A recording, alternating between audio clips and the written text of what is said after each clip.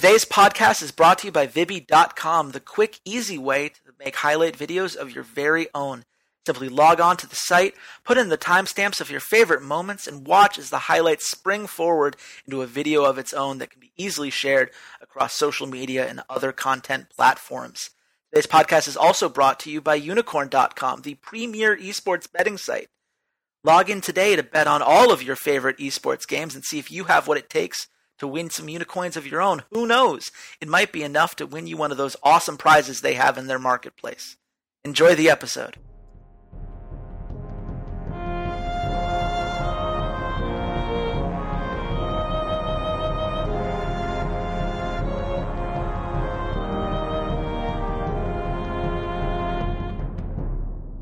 Hello, Internet. This is Chase, Redshirt King Wassenaar.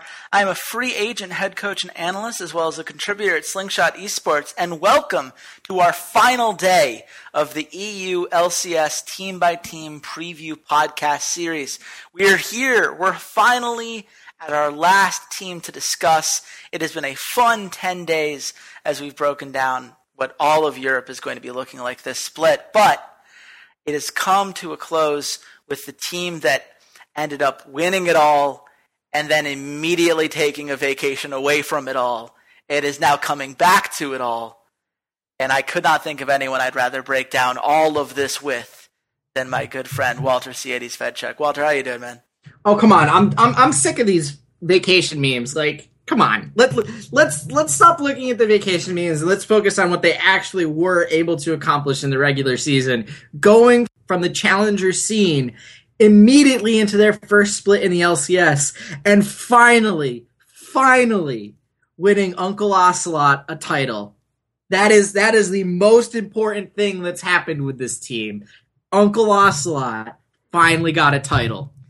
Yeah, what a title run it was. This is a team that obviously did an incredible job throughout the playoffs. It was not particularly close in either series they had. They were 3-1 over Fnatic in the semis, 3-1 over Origin in the finals. They were the one seed heading into the tournament. They were just a dominant team from start to finish off the back of Rookie of the Year perks, MVP Trick. And now they've made what is on paper potentially an upgrade. Emperor and Hybrid are gone. Sven and Mithy, the high caliber bot lane from Orihen, has now made their way onto G2, which makes this team look as scary as ever, and also frees up an import slot that may go to LSPL Korean Expect, who is a top lane potential for this team, depending on how the meta goes. So, Walter, when you look at how this team has re-geared after winning a title, what do you think about these moves? Well, Ocelot finally got revenge for the backdoor from Peke and Soaz way back in, I think it was season 2, season 3? Season 2. Season 2. Season 2, the famous backdoor in which you see Ocelot and the rest of SK just out of their minds, can't believe they're losing. It is one of the most heartbreaking moments I've ever watched in esports. So he finally gets to stab him in the back and take his bottom lane. And it's awesome. It's great. I'm so happy because the champions of Europe just retooled and just got stronger. They got better. Mithy and Sven is such an upgrade over Emperor and Hybrid. And I'm excited. I can't wait to watch this brand. I can't wait to watch this team. I can't wait to watch more interviews with Ocelot as he builds up his European empire. This is great. Yeah, this is a very fun roster to look at on paper. You know, obviously, Emperor and Hybrid did a pretty good job throughout the season. There's a reason that Emperor was able to get a job back in Korea right away, and Hybrid obviously was part of what ended up essentially being a switch with Origin. These were talented guys, but Sven is someone that has proven now to be single-handedly capable of carrying a team to victory when the team needs him to be. This now means that G2 has 2 previous Rookie of the Splits on their roster, 2 of the best younger talents that we've seen, and adding in Mithy to that, Mithy is one of the best hard-engaged supports that we have in Europe. They've really done a very good job of creating an identity for themselves, and Sven and Mithy play into that identity quite well. This is a team that loves to have those initiations and roam around the map and use players that have a very good sense of the game to make up for not necessarily being the most vision-centric, objective-centric team. And Sven and Mithy play into that very, very well. Great laning presence, great team fighting ability. This team looks scary on paper. And Walter, when we look at just how scary this team looks, what is the thing you're most excited to see as it all comes together and they're trying to repeat here for the summer split? Well, I can't wait to see the continued progression of this team as a whole. All the players are all young players. They've only really been in the LCS for a limited amount of time.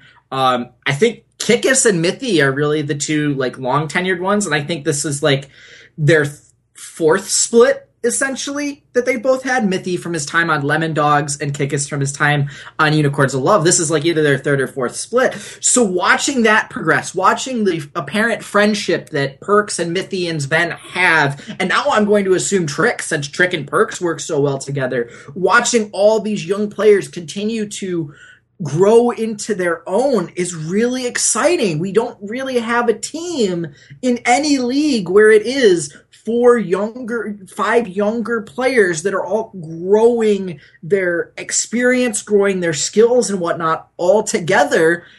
And then you have Ocelot, which is just, I love Ocelot. I'm unabashed in my love for Ocelot. I'm so glad to see him be successful with this team and make intelligent moves like going to get Mithy and Sven when they're arguably the best bot lane in Europe. So I just see this team in a very bright light with a bunch of really young talent. My only qualm here is, does G2 have these guys locked up long term? Or if something quickly goes wrong, are people going to start booking? I mean, that is a concern in the long run, but in the short run, I have a feeling that things are going to work out quite well. And honestly, I'm not even that much worried about the long term because it's Ocelot. He has literally Ocelot money. Anyone who remembers when he got the gaming house back when they were a challenger team and it was a literal mansion knows that the guy is not afraid to invest a lot of money into his team and making sure that his players are happy. I really love the way it's come together. My one thing that I really want to watch is how much of an impact Expect has on this team. Expect obviously is a lesser known Korean talent. He played on Midas FIO back in the day in Korea, a team that was not very good, and he was not particularly good on it. But that was 2014.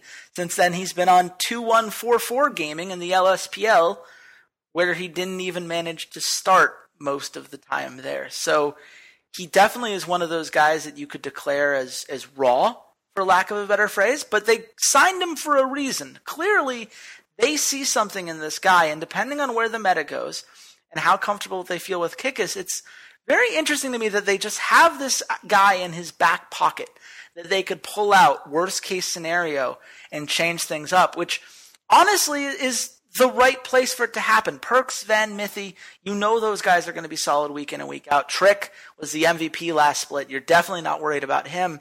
Kikis was the one thing where, compared to the rest of the league, he wasn't so far above the curve. And now they have an answer in case things go wrong in that regard. That just, to me, shows how well thought out this team has been put together and what Ocelot has been able to build. And it's why when I think about the best case scenario for this team, it's not just winning Europe, which I think they're very capable of doing. It's finding a way to thrive in the World Championships, despite the fact that their performance at MSI makes it so that there will not be a one seed for them in the World Championship. This is a team that can battle their way out of a lot of groups, no matter what they're plugged into, just because of the sheer talent they have on display. I know that obviously they did not look great at MSI, but I have so much faith in the players that are at hand when it matters, when they are actually focused on the game. They put in a time and effort that is just so clearly evident in their play. You don't have this many good players. You don't have guys like Sven and Mithy leaving a second place team, a team that made it to the semi-finals at Worlds last split just to play for this team unless you have something really special going on there.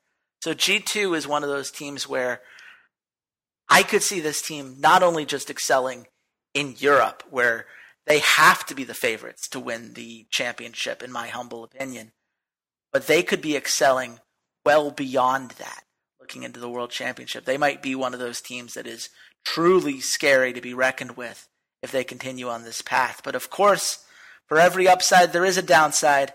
So I turn to you, Walter.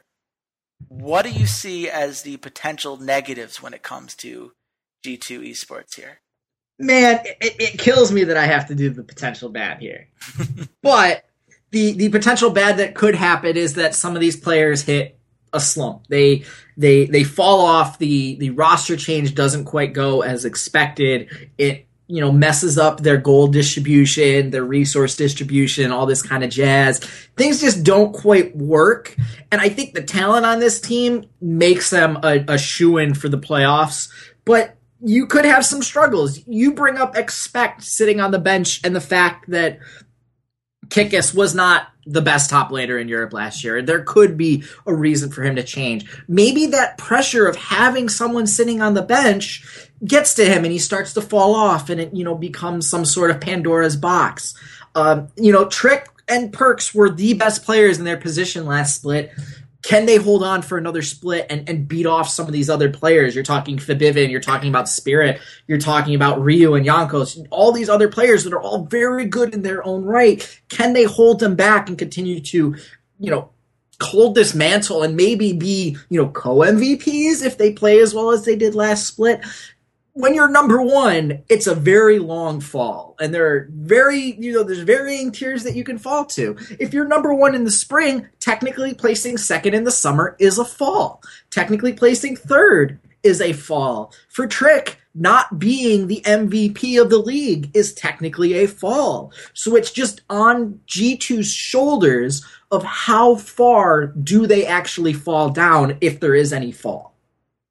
Yeah, there is a concern, certainly in these areas, especially when you talk about the gold share.